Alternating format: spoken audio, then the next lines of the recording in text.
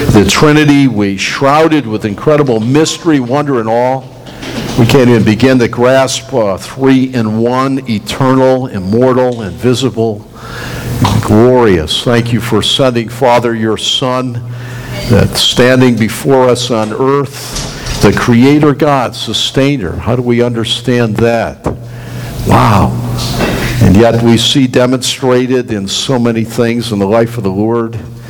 Thank you so much. It reminds me, Lord, as you pressed toward Jerusalem to suffer, you were with dogged tenacity and focus and passion and energy, and right at the right moment on the right day as you pressed toward that week of suffering. We call it the Passion, suffering, and even as you move through the crowds, like I suppose a middle linebacker going right to the quarterback to where the ball is with a dogged tenacity and focus, a gazelle-like intensity to live your life for us. That's amazing when you think of it, Lord, when I think of our life, my life, that you should so die, a sinless Savior, God made flesh, the seed of the woman, the second Adam, the Son of Man, the Lamb of God for sinful people like me, like us. Oh, Lord, thank you for the great love of God and the grace of God, your faithfulness. And we love you. So open the Word and teach us now, Lord, the things that you have for us. Help us to deal with our sin daily. Forgive us, Lord, as Jesus taught us. Father, forgive us of our trespasses, and we forgive those who trespass against us. Lord, search our hearts. We know it grounds the great working of God. May we be being filled with Spirit. May the Spirit of God and the fellowship of the Spirit, may we come to know what the wonder and the joy and the blessedness that is. And teach us your word now, we pray. In Christ's name, amen. Take your Bible and turn to the book of Romans.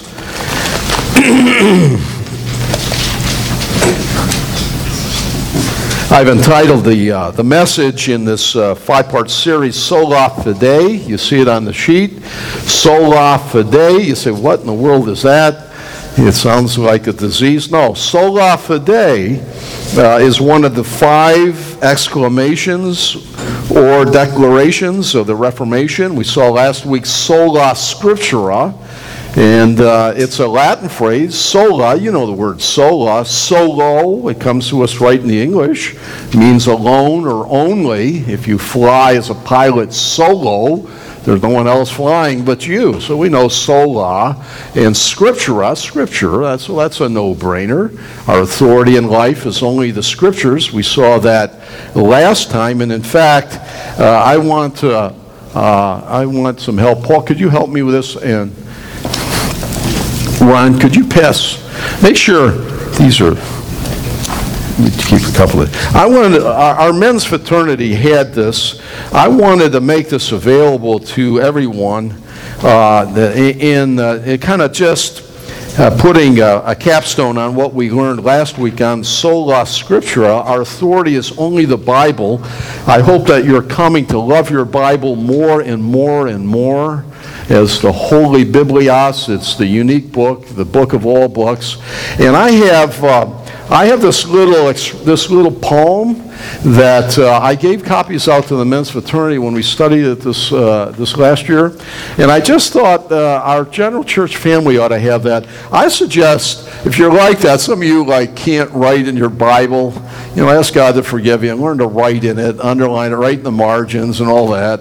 But I would write this inside your Bible. I had this and lost this. Paul helped me find it again from years ago, and to write it inside my Bible, and it just says it so wonderfully, the place of God's Word in your life. It's like Psalm 119, the Word of God in the man or woman of God. Thy word have I hid in my heart that I might not sin against thee. Wherewithal shall a young man cleanse his way? By taking heed thereto according to thy word. Anyway, look at this. We've traveled. Let's everybody get a copy of it yet? I just want you, this little ditty is really a piece of gold. Did you get one, babe? Up here, we need some more. Here's some here. Everybody get a copy of it. At least stick it in your Bible if you're not going to write in it. But look, let's read it together. We traveled together, my Bible and I, through all kinds of weather, with smile or with sigh, in sorrow or sunshine, in tempest or calm. Thy friendship unchanging, my lamp and my psalm. We've traveled together, my Bible and I, when life has grown weary and death even was nigh. But all through the darkness of midst or of wrong, I found there a solace, a prayer and a song. So now who shall part us, my Bible and I? Shall isms or schisms or new lights, who try? Shall shadow for substance or stone for good bread supplant thy sound wisdom, give folly instead? Oh no, my dear Bible, exponent of light, thou sword of the Spirit, put error to flight, and still through life's journey until my last sigh, we'll travel together, my Bible and I. Isn't that a beautiful little piece of gold? May want to, again, put that in the back of your Bible, transcribe it into the front of your Bible, and that will be a blessing to you. Well, I wonder, have you ever really been lost? I mean, really lost without a clue as to where to go? Have you had that experience? And especially at night, doesn't that compound the fear of it?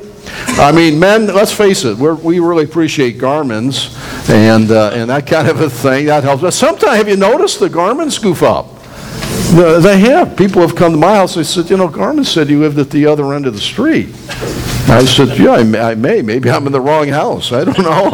But sometimes they goof up on that. But it's really helped the men, because while we're driving, a lot of times we think being lost out driving, especially at night. And Faith will say, are you lost? And I go like, no. But in my heart, I know I'm lost. And men almost never stop to ask for directions, right? I don't know what it is. It's in our DNA. And Faith goes, there's a gas station, want to stop? Well, they don't know where it is. I go like, well, why stop?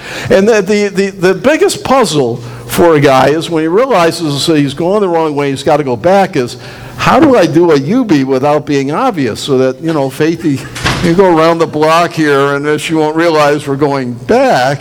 But that has actually happened, sort of.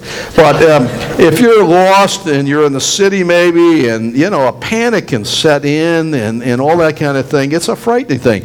The Apostle Paul in Romans 3 tells about our standing before God, and tells us that all people everywhere, not just the Jews, but the non-Jews, the Greeks, we are born lost, not spatially lost, not lost in direction, but spiritually lost as sons and daughters of our first parents, hopelessly lost. And that's the way we were born into this world. Now, if you have Romans 3, just to show you what Paul is saying here, look at 3, and let's just pick it up at verse 9. I just want to read this. I call it an anatomy of depravity, because he's really looking at our body and showing how depraved we are by nature. Maybe not as bad as we could, but there is a sin bent of death within us. Look at 3:9 of Romans 5. What then? Are we Jews any better off? No, not at all, for we have already charged that both Jews and Greeks, that's non-Jews, are under sin, as it's written, and here we go, none is righteous, no, not one. No one understands, no one seeks God, all have turned aside, together they become worthless. No one does good, not even one. That's all people. Their throat is an open grave. They use their tongues to deceive. Venom of asp is under their lips. Their mouth is full of curses and bitterness. Their feet are swift to shed blood. Their paths are ruin and misery. The way of peace they have not known. There is no fear of God before their eyes. Now we know, here's the summation now. Now we know that whatever the law says, it speaks to those who are under the law, so that every mouth Every mouth may be stopped, and the whole world may be held accountable to God, for by the works of the law no human being will be justified in his sight, since through the law comes the knowledge of sin. Wow, Paul's just laid out this anatomy of depravity in our situation, your situation and mine, just by being born into this world is desperate. Eternity hangs in the balances. That's what's in play, eternity, where you will spend the rest of your existence forever. I mean, it's an issue of major import, and it hangs, and we ask the question, and since we are lost spiritually, born lost, what is the way to God? How shall we find him? How shall we be made right with God? That he would accept us and receive us into his home forever. Last week we studied, as mentioned, the first of the 5 Latin phrases that emerged from the Reformation that summarize the essentials of the Christian life and practice. Last time, sola scriptura, only the Bible. Today, sola fide. This is sometimes called the material cause or principle of the Reformation because it was the central doctrinal issue for Martin Luther. It's a central doctrinal issue between Christianity, biblical Christianity, and all other forms of Christianity, shall I say it, all other religions and cults. For only biblical Christianity tells what God did to save us, and he did it all. Lesser forms of Christianity attempt to set up a scale of man or men and women doing something to please God. And that's all world religions. You know, someone said you can put all the religions in one of 2 categories. That which is done, the finished work, completed, that's biblical Christianity. And then all the others, that which one is trying to do, to please God, to jump through the hoops, that hopefully God will save them at the point of death. I mean, you see it everywhere. It's in the common culture. You know, he's a good man, God will accept him. I mean, that's an expression of a wrong Christianity, you see. Oh, he keeps the golden rules. Oh, he did more good than evil. You know, this kind of thing. Meritorious, earning one's way to God. Impossible. It's impossible. You can't do it. And yet, that's preached and taught in churches and places and in great ways and small that name the name of Christ. And all world religions are works type oriented on how to appease and please God. Well, sola fide describes this important fundamental cause of the Reformation. Only faith. Only faith. Now, I love to preach on faith. I'm married to a beautiful woman named Faith. You know, I do. I married Faith. I love to preach on faith because what? I was saved by faith. Okay? I walked by faith, and then one day I married Faith. That's been great. And then we walked together by faith. I had 3 children. I have 4 granddaughters. And at one point, we pastored a church named Faith. Right? Faith Baptist Church, Faith. And what else? Oh, we look forward by faith, right? We're trusting the Lord for today and tomorrow and all our days forward.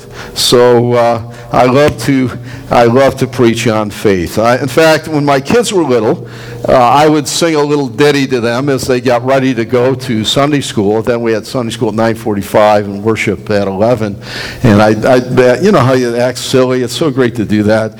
Everybody loves to go to Sunday school, Sunday school, Sunday school. Everybody loves to go to Sunday school at Faithy's Baptist Church.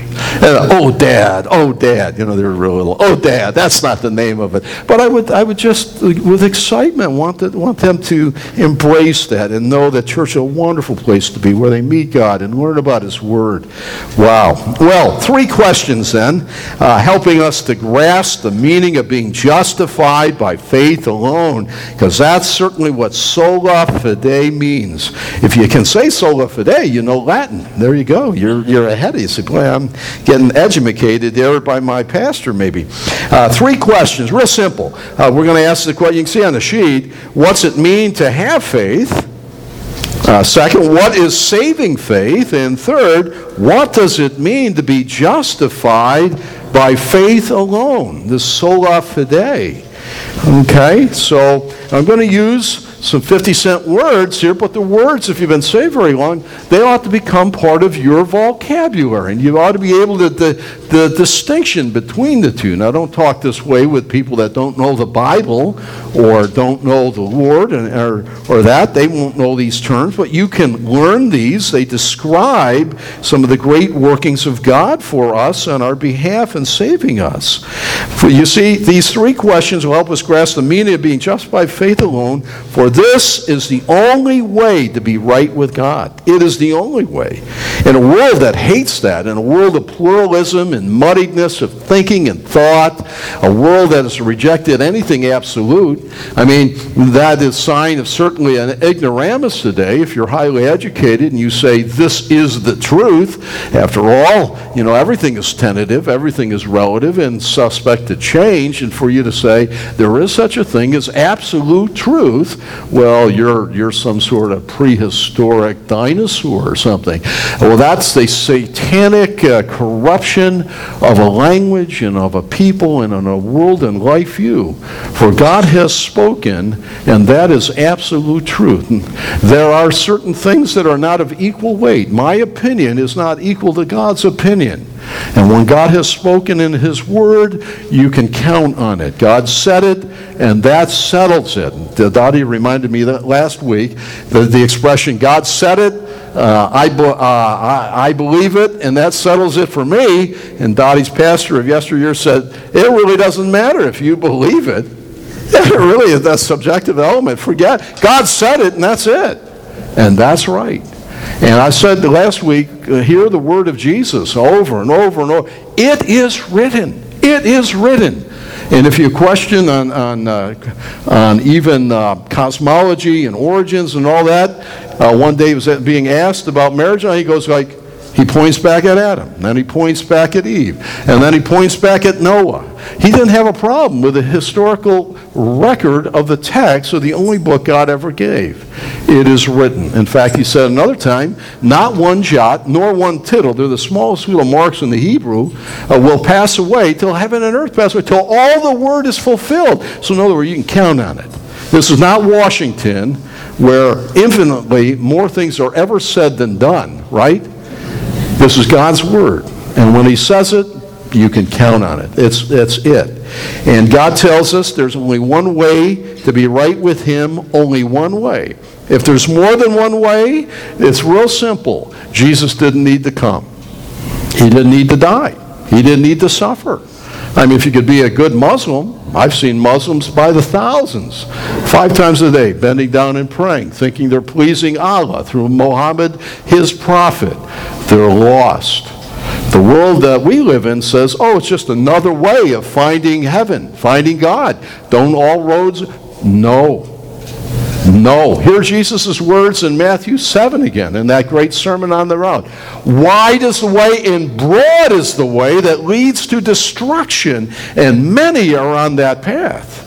Narrow is the way, and few are those that find life through Jesus. He said of the Jews, you say, well, aren't the Jews God's people? Did you ever read that closely, what He said?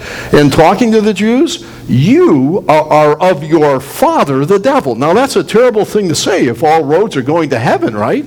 Yeah, he's talking to his brothers about, you're of the devil. No, they were in darkness. They hated the God. They would have loved Him and received Him if they had been saved and regenerate, but they rejected Him. The only way to God is through sola fide, and that's what we're going to look at today. Well, what's it mean to have faith?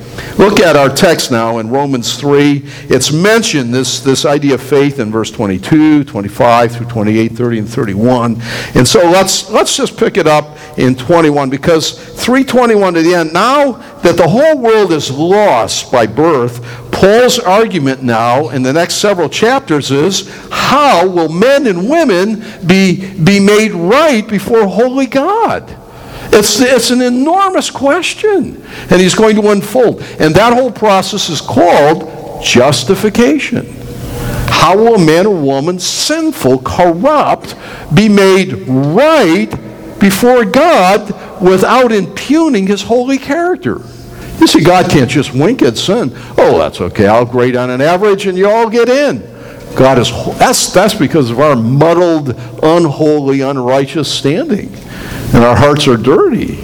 God is absolutely holy and cannot do that.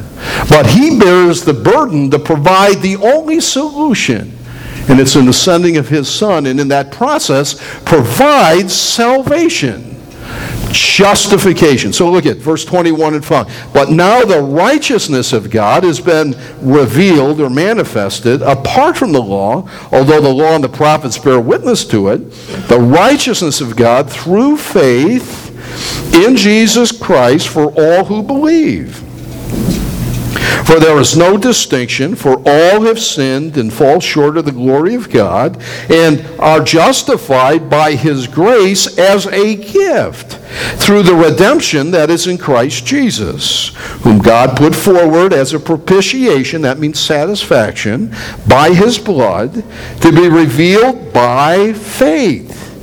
This was to show God's righteousness, because in his divine forbearance he had passed over former sins. It was to show his righteousness at the present time, so that he might be just, that's righteous, and the justifier, in other words, Savior, of the one who has, there it is, faith in Jesus. Then what becomes of our boasting? He's talking to the Jews, I suppose. It is excluded, or those that think of their works.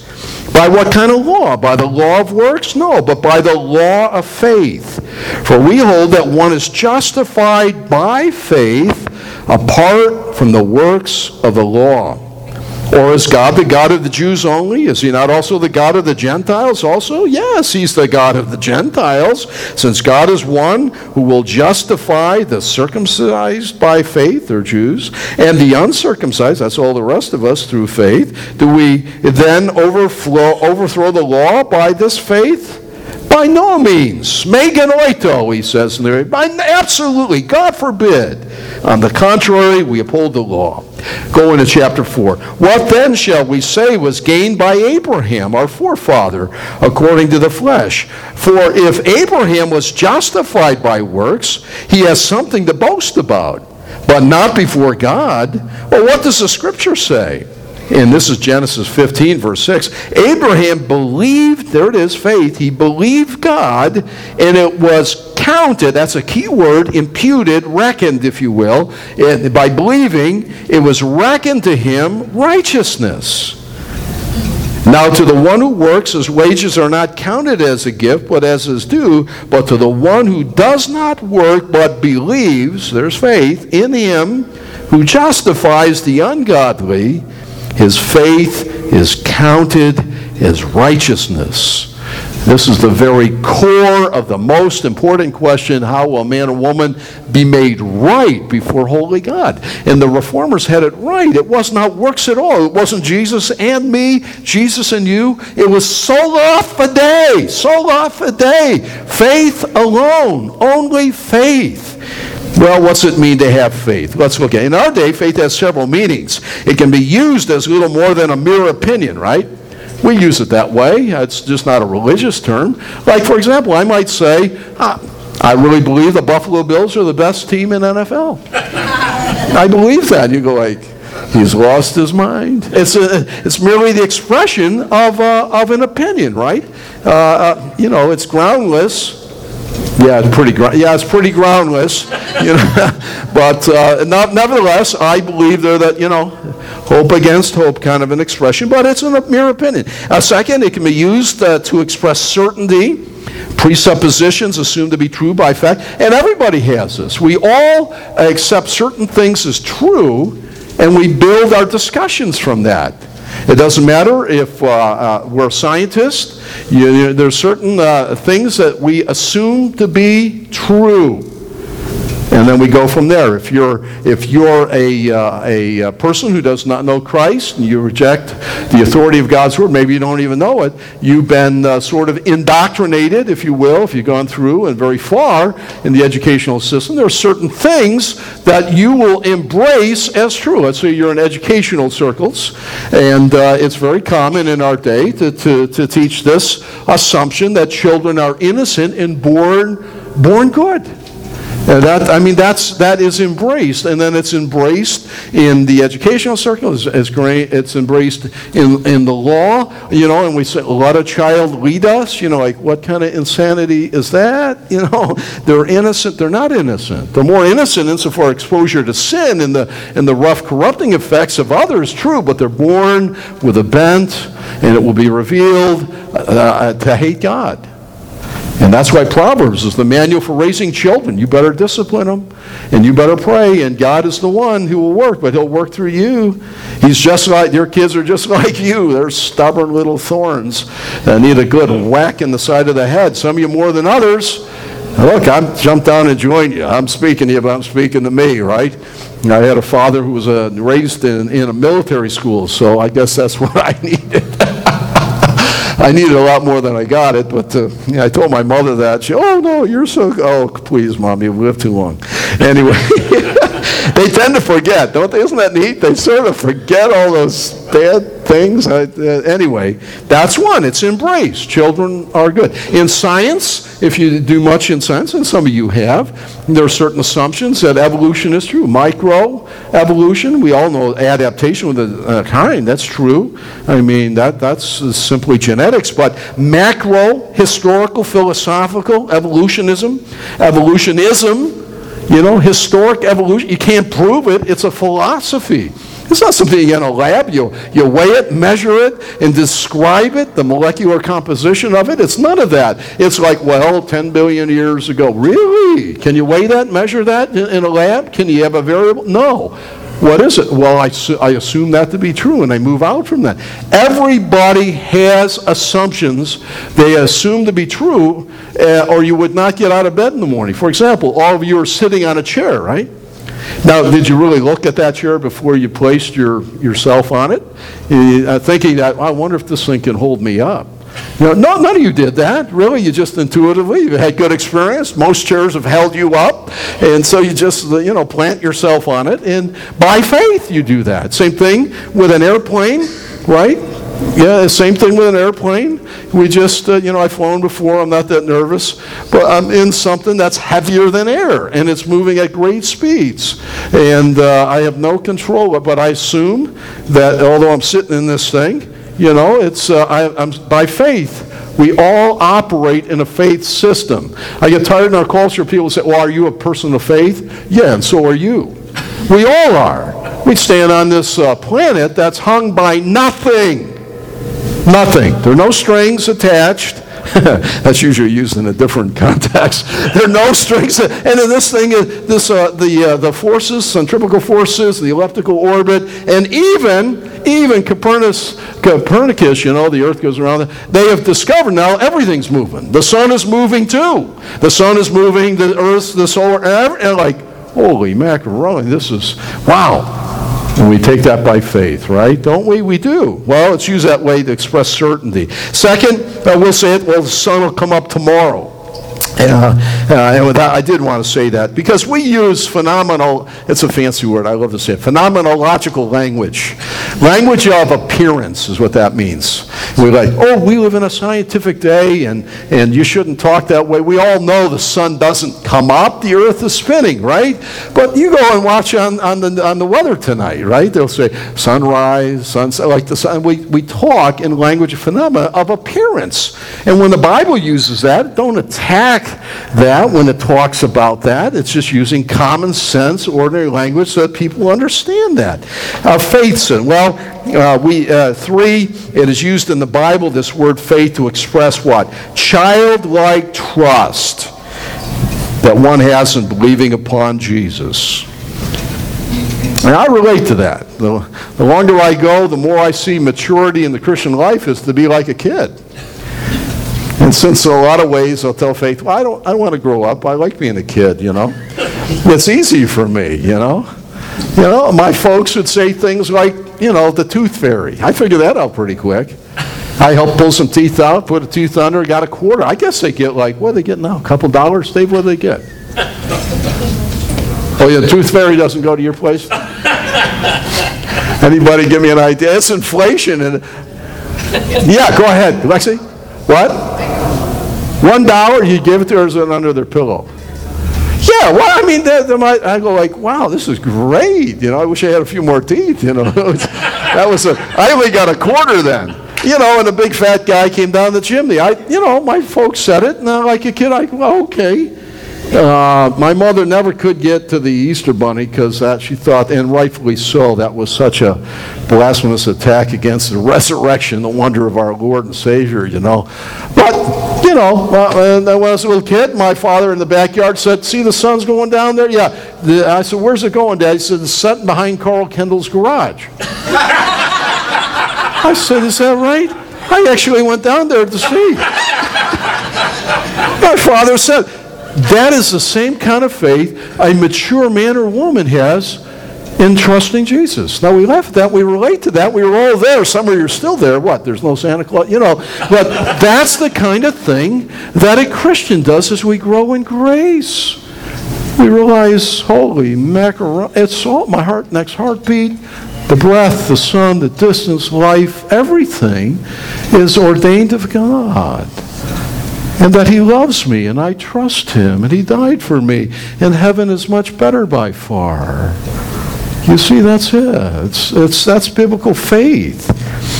Well, the word faith is far more than, you'll sometimes hear this leap into the dark, this existential crazy thought that some have written about. It really is a resting confidence in God himself. I mean, biblical faith has as its foundation the veracity and the faithfulness of God as expressed in the Word of God. In other words, it's truthful, and it'll never be less than that. It's true. Jesus said, I am the way, the truth. If you could trace truth all the way to its beginning and end point, you'd find a person. It's the Lord Jesus. It's the truthfulness of God expressed in the Word that he kept from error. Truth, and beyond that, it's dependable. Reliable. God is the ultimate dependable. And we sing that, don't we? We all let each other down. We all get failed. We get disappointed. Don't we? We're sinful people growing in grace. We don't mean to, but sometimes we do. And we sing the song, all may fail, but Jesus never. And that's exactly right. All may fail. We're going to let each other down. Give yourselves a break. It's not 3 strikes and you're out. We'd all be out, right? All may fail, but Jesus. No, why? God is dependable. He swears by that which is nothing higher than by himself he gives an oath. That's unchangeable. Isn't that great? In a world where there's fewer and fewer things you can depend upon and so on. It is far more than simply an intellectual knowing. It presupposes a personal relationship to the object of confidence, in this place Christ we're talking about. And it's a going out of yourself. That's when we say when come to Jesus means come out of yourself. Don't trust in any of your own goodness. It's not by works of any goodness that we have done, but it's God's mercy and his kindness. He saves us. And then we rest in another. We trust, like sitting in a chair. We're resting and trusting in it for all of that. So all salvation is solely based upon the promise of God. For God so loved the world that he gave his only begotten Son, that whosoever should believe in him should not perish, but have everlasting life. Well, that's what it means to have faith. If you can't be married to her, and you can't because she's mine, this is what faith is in the generic sense. Well, what is saving faith? Well, James helps clarify it. Incidentally, some people think that James and Paul are in conflict. They're not in conflict. They're looking at different contexts and different issues there between the two. James told of a kind of faith that does not save. And there is that kind of faith that does not save. In James chapter 2, keep your finger in Romans. Just look at James chapter 2. It's a wonderful book that we should revisit again. Years ago, I wrote a little book on it, and I should blow the dust off that thing and And look at that one more time. It's so infinitely practical. Chapter 2, verse 14 to 17, James, this is the half-brother of Jesus writing this. Did you catch that? Half-brother of Jesus, pastor of the first church there in Jerusalem, saved after the resurrection. Verse 14, what good is it, my brothers, James writes, if someone says he has faith, I have faith in Jesus, but does not have works? Can that kind of faith save him?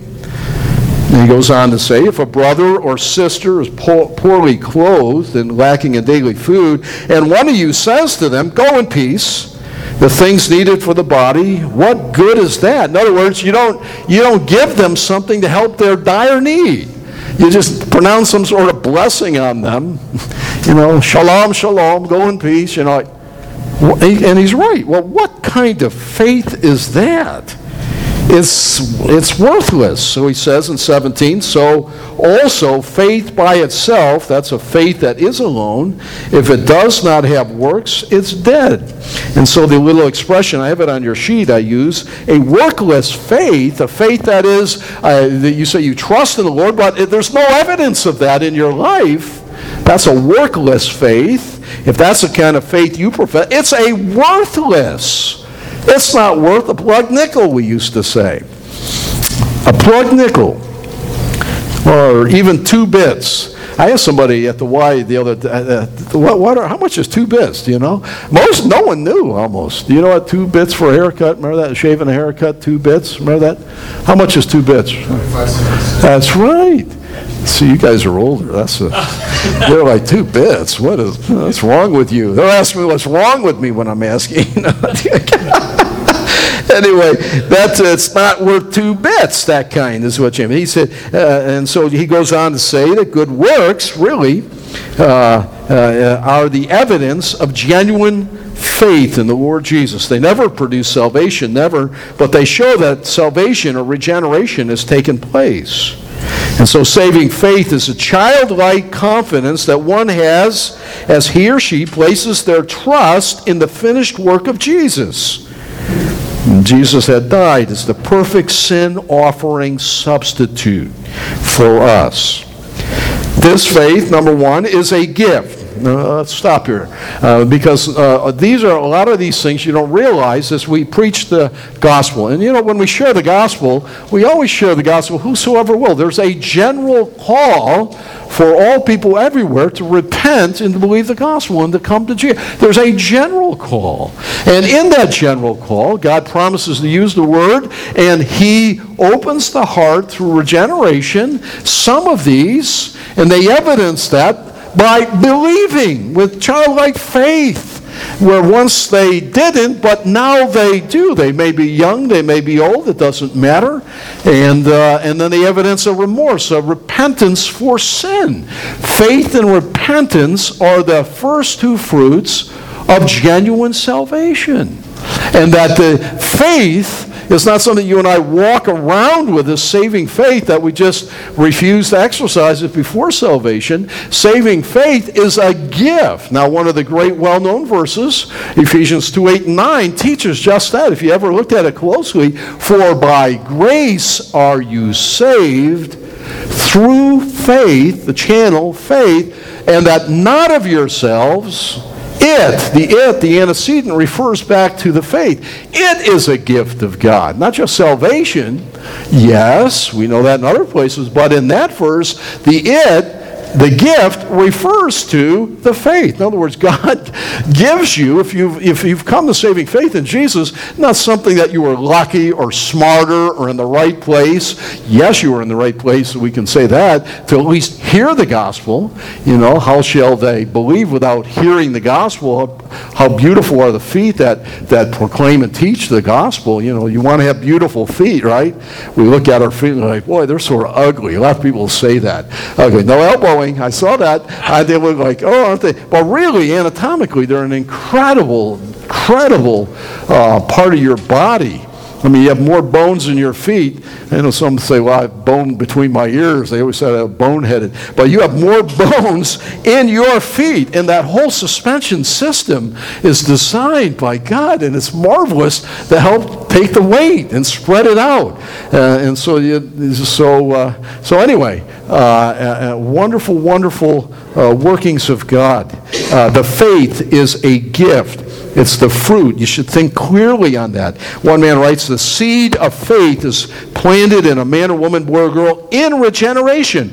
And only then can they exercise saving faith. So when you talk to folks, and I assume that you are, you're praying, Lord, give me one person that I might share the gospel with this year that you would be pleased to save them. It's not your brilliance, it's not your looks, it's not your smell. It's in spite of all that they'll be saved if they're saved. Now, God will use us, okay? But talk to folks, and if they're not interested, just say, would you mind if I pray that God gives you the faith to believe the gospel? Just to end it that way. What a wonderful. Most people will say, like, you're going to pray for me? Yeah, I'll take that. Not too many people have ever refused that. And really, you're praying along with the workings of God that way, because it's God alone who can give them the faith to trust Him through a regenerate heart. And it's God that will do that miracle. It's a miracle where Jesus said, you must be born again. Born from above is the Greek word. And only the Spirit of God does that. And He regenerates. When we say, like the man who was born blind, all I can say is, what about the one who did it? He said, I can't say much. I remember you thought on that, Mark. All I can say is, once I was blind, and weren't we? But now I can see. Boy, that describes my life and describes yours. Before salvation and after. I've been praying for one of my brothers. He's been pretty wayward, really wayward. God has taken him to some really deep depths. I mean, deep depths. He's lost everything. I mean, so far, it's like a real Job experience. I mean, he lost his job. He lost his house. He lost his wife.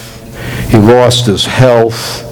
I mean, God took him to, and we've been praying for him for years, that God would just bring him to the point. And you know what? In the midst of all that, he called maybe a year ago. My mother now lives in that area, and he said, hey, Mom, your church meets Saturday night for church, right? What time is that? I'd like to go with you. And my mom said, really?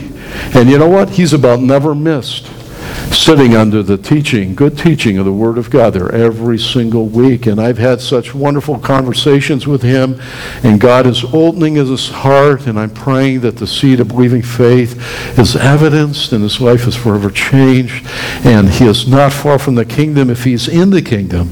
And so I praise God for that. Once blind, but now I see. We're all like Lazarus. You see, that's the whole teaching, not because God went there to Bethany one day in the person of Jesus, and Lazarus had already been dead for 4 days, and the Lord tarried, let him die, let him bury him, and even though he loved his sisters, Mary and Martha, Lazarus there, he tarried and purposely delayed, and when he came, it's one of the, so many things there. He loved them. He's weeping, 11:30, Jesus wept, shortest verse in the Bible, and then what does he say? Lazarus, come forth. 4 days, he's in the grave. And there he pops out. You see, when the author of life, Almighty God, calls you from the grave, you hop right up. And he comes walking out with grave clothes on. Wow, amazing. That's the picture of your life and mine prior to salvation. And folks around you, they're spiritually dead. They don't know it. They just feel this brokenness of the world and the hopelessness, and it's like a sad joke. Wow. Faith is a gift. God's call of effectual salvation always results in the saving of a person. Within the general call to repent and believe the gospel, God calls this one and that one. Remember Paul in Athens, he proclaimed the resurrection of Jesus there to the intelligentsia of that day, right? And it says what? Some mocked when he talked about the resurrection of the dead. Some said, I'd like to hear more about this. And then the text says, and some believed. You see, God, the seed was there and drew them and saved them. He regenerated their heart there, even in Acts chapter 17. Romans 8, that wonderful golden chain of salvation for whom he called, that's the effectual calling. He justifies in Romans 8, verses 29 to 30. So we can say in a moment, I was once blind, but now I see. But just to remind you, faith is not the reason we are saved. It's not working it up. I've got to exercise it and build it up. And no, it's only the channel. It's a channel that we receive the finished work of the cross. The righteousness of Jesus becomes mine, becomes yours. I often will say to people, it's the idea in a gift exchange when empty outstretched hands. There's nothing in my hands I bring. We sing that in some of the old songs. Only to the cross, and we receive. That's it. We receive the finished work of Jesus. His atoning death for mine. I should have died. He died in my place. Oh, praise God. What glory is that? That's faith. Empty outstretched hands. The channel. Another metaphor, that we receive the benefits of the cross that Christ alone provided through sola fide, only faith. Well, saving faith involves three elements. It's simply you've got to know some things. There is an irreducible minimum that you must know to be saved, right? People don't know the gospel, they're not saved. That's why we broadcast. There are Christian missions that broadcast the essence of the gospel in faraway places, and how shall they hear without a speaker? There's certain things. You must know certain things about Jesus. I mean, that's a whole discussion. Machen wrote a book on that. What's the irreducible minimum that people have to know something about Christ the Lord? He's God made flesh. He's God-man. He died on a cross one day. I mean, we're fond of talking about the simple gospel, aren't we? And there is a way that even children, through the Spirit of God, can understand and embrace the gospel truly. I know I was one of them at 7. But the gospel is utterly complex. You can plunder the very depths of it and never reach it all. You go like, it's beyond me. It's just so marvelous that way. But there are certain minimal amount that you must know. And beyond Christ and what he did, you must come to understand who you are. A creature created in God, a son of Adam and Eve, born lost, under judgment, living a short life with the eternity hanging in the balances. And you stand at this point and hear the gospel and the call given. And it's a command. Believe on the Lord Jesus Christ or to be saved. And God invites it. So you must know certain. That's the intellect. Second, you must embrace these things as true and certain. That touches the emotions. And then third, you must act upon these and actively at a point in time place your trust upon the Lord Jesus. That's the volition. That's an Italian, that's a Latin word referring to the will. The chooser. God allows us to make true choices and so on. So when you talk about knowledge, you talk about the emotion, you're talking about choosing, really you're talking all three. You're talking about the heart of men and women. We understand that. It's not the organ pumping blood, but it's the very center of who we are. You know, when I explained to Faithy, I love you with all my heart and all that in our culture and our day, it means with the totality of my being, you know, and the Lord wants us to love him that way. And that's what saving faith is. It's more than simply knowing the facts of the gospel, like we know that Abraham Lincoln was one day a president here and got shot. I mean, I never met him. Did you guys meet him? I didn't meet him. I was down at Ford Theater, but he wasn't there one day when we were down there at that day, right? We take that by faith. I know that George Washington, forefather of our, all that, right? But salvation is more than just simply, oh yeah, Jesus lived one day, and oh yeah, I know the facts. And my old pastor used to say, don't miss heaven by a foot. I'll never forget that. Like, what's that mean? Between here and here. You know the facts of it, but in your heart and the totality of your being, you've not acted upon that. And that registered, and I'll never forget it. It's more than that. It's more, and then to feel deeply about it and come to embrace, this is truth. He really died. He died. And it's the Spirit of God producing that in you. You come to say, wow, And they shed a tear, maybe not, but your move groaned within. And finally, yes, I come to you. I bow at the cross and receive you, Lord Jesus, if you'll have me, a sinner deserving death and hell. And you act upon it, and you become saved. That's an important moment at that point. 1,000 times I've told you this story. I hope you never forget it, to show the delineation on that of what is saving faith and the three elements involved. The ship was going down in the ocean, and the captain comes to his crew and said, we're in trouble, this thing's going to sink, and you've got to listen to me to save your life, because there's an island 5 miles away, get in the lifeboat and go. All right? So notice the three elements here. First, they got knowledge. We're in trouble. This thing's going down. And I don't do good in treading water on the open sea. Right? Water everywhere, but no water to drink kind of thing. I'm in trouble. All right? Knowledge. He gives them knowledge. Second, and they all understood it. You know, some were, they had broken English and some were better at English. But they got it. They got the message. They heard it. Second of all, some of them said, I don't believe it. You always hated us. You want to make a joke out of this thing, and I don't believe it. You just want to get rid of us. You want to kill us. This kind of blah, blah, blah, blah, blah, blah. But someone go like, I saw it in his eyes. He was serious. We're in trouble. The truthfulness. He believed it was true. You see, the first gang did not. And then finally, that part of that group that embraced the truth of it said, where's the lifeboat? Lower it. I'm getting on it. I'm getting out of here. And they're the only ones that were saved. Knowledge, the emotions where you believe the truthfulness of it. And third, the act of the will, they acted upon it. That's saving faith. Those elements are involved in that, and that's what the Spirit of God is doing in your heart and mind when we're saved. Well, finally, the last question, what does it mean to be justified by faith alone, the sola fide?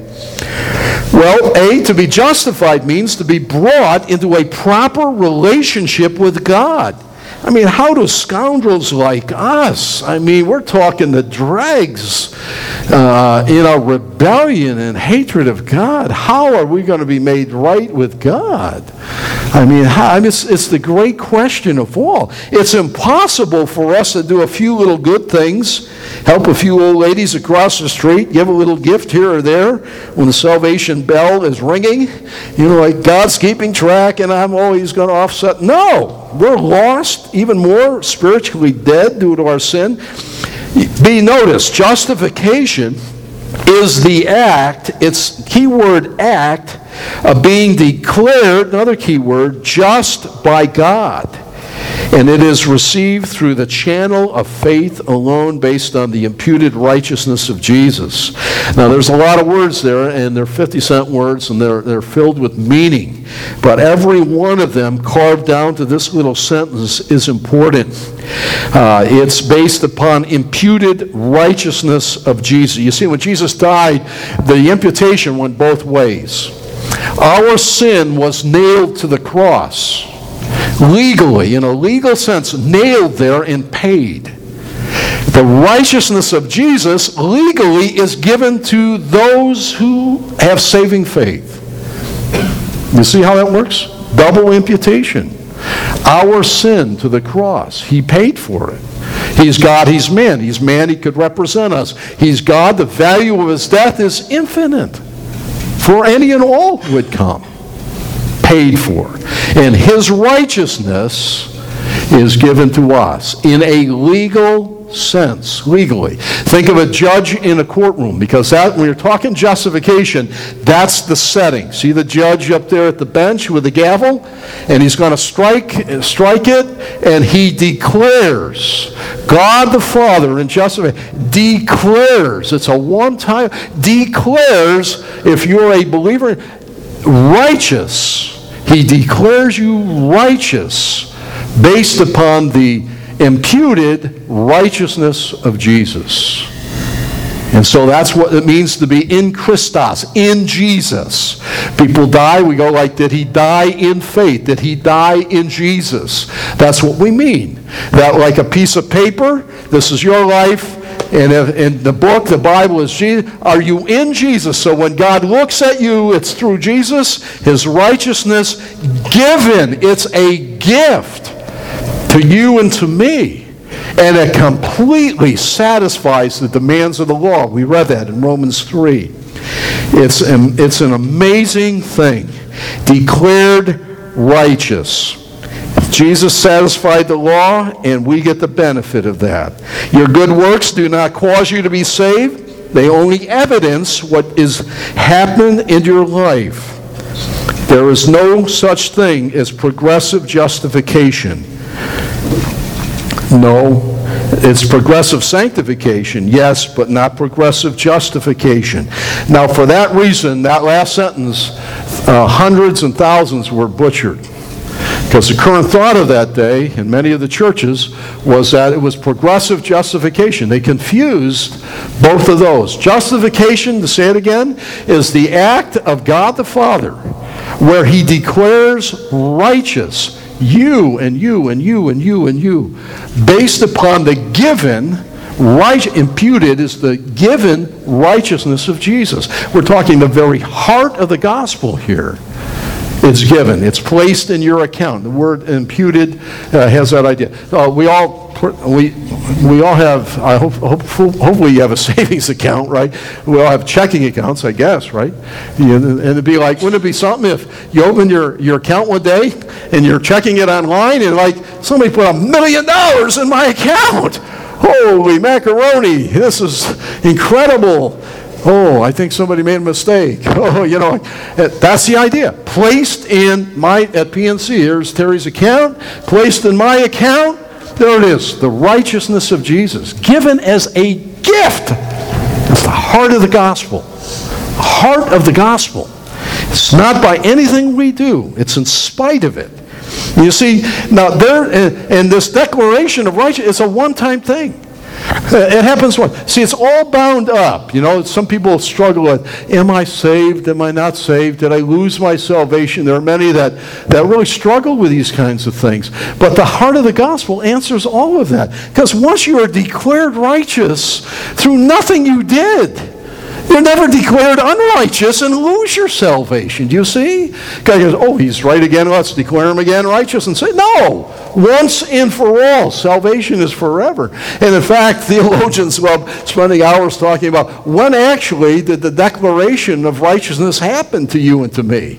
Imagine over, like who would spend time talking about that? And the reality is, if you read Calvin, there's an active and passive sense of it. Actively before the foundation of the world, right?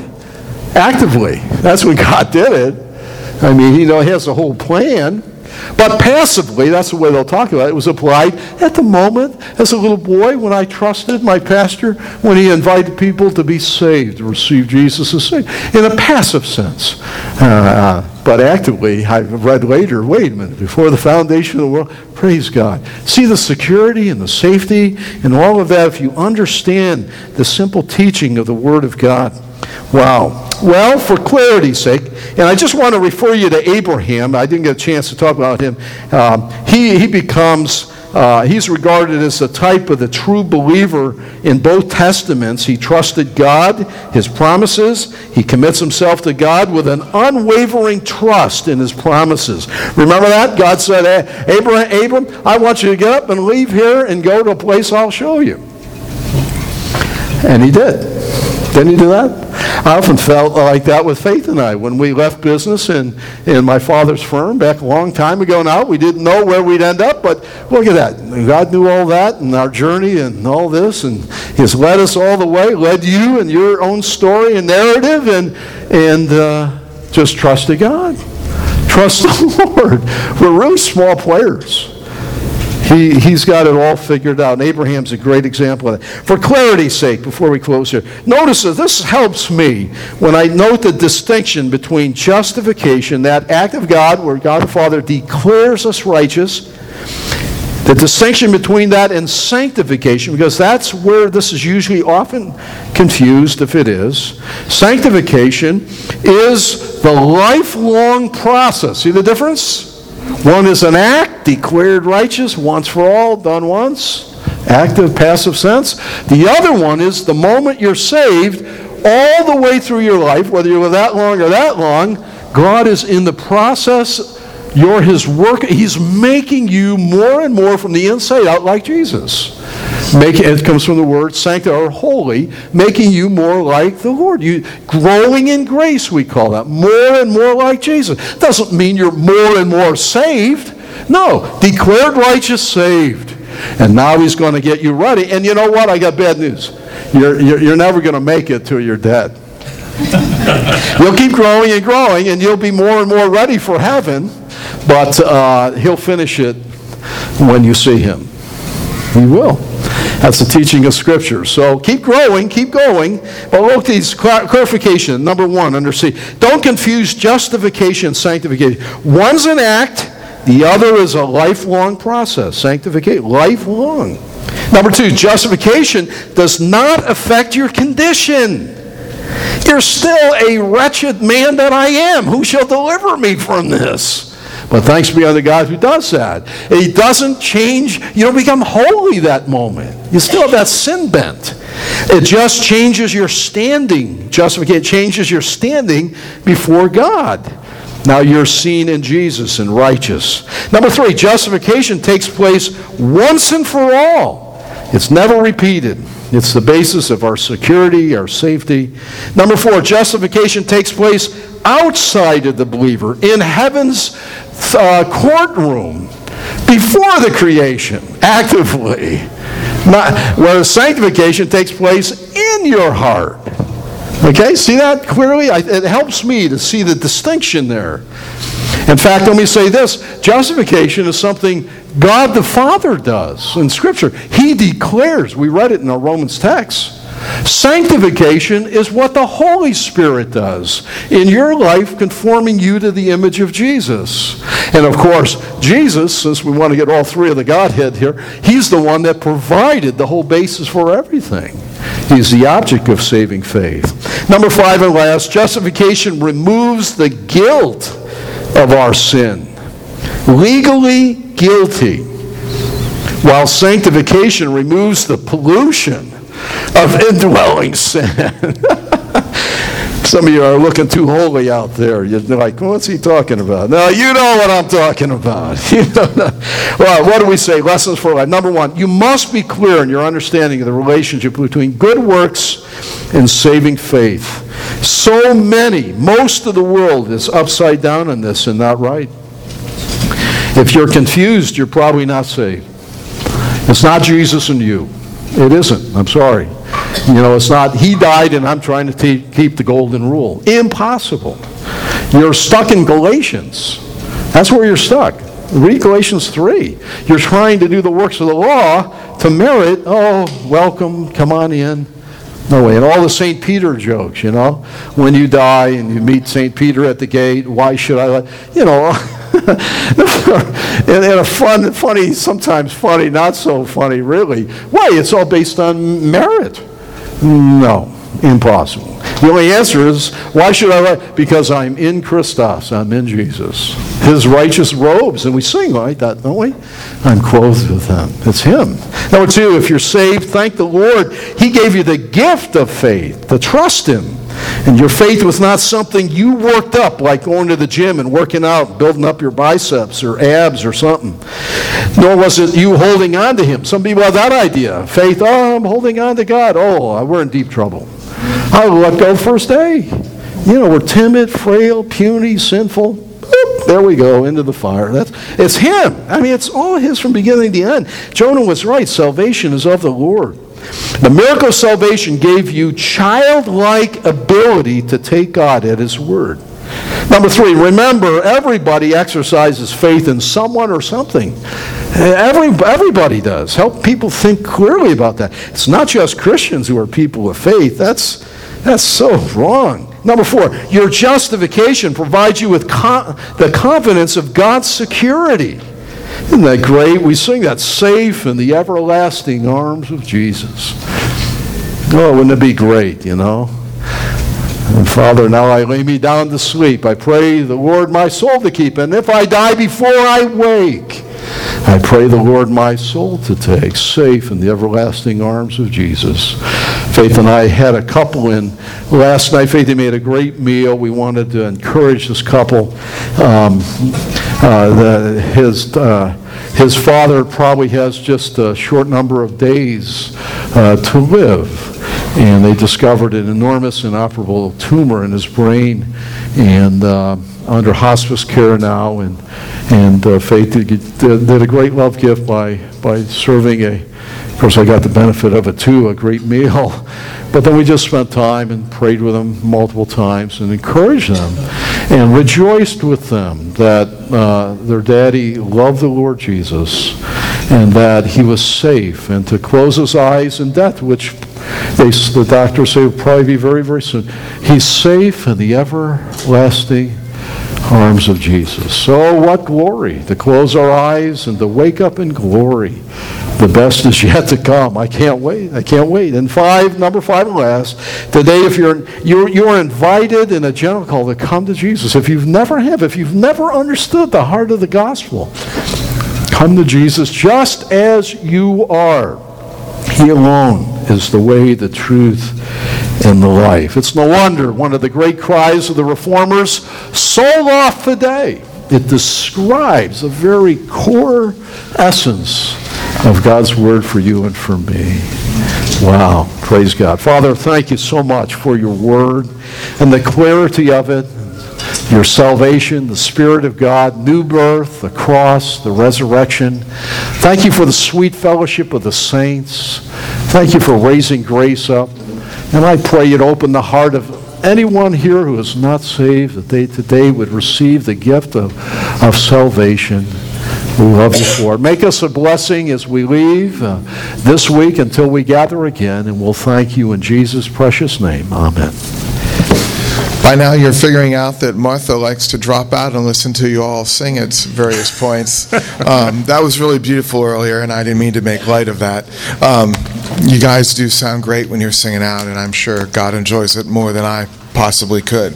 Please stand and join us as we close with You Are My Hiding Place. The ladies will start this, and then the men can come in once they get to the chorus.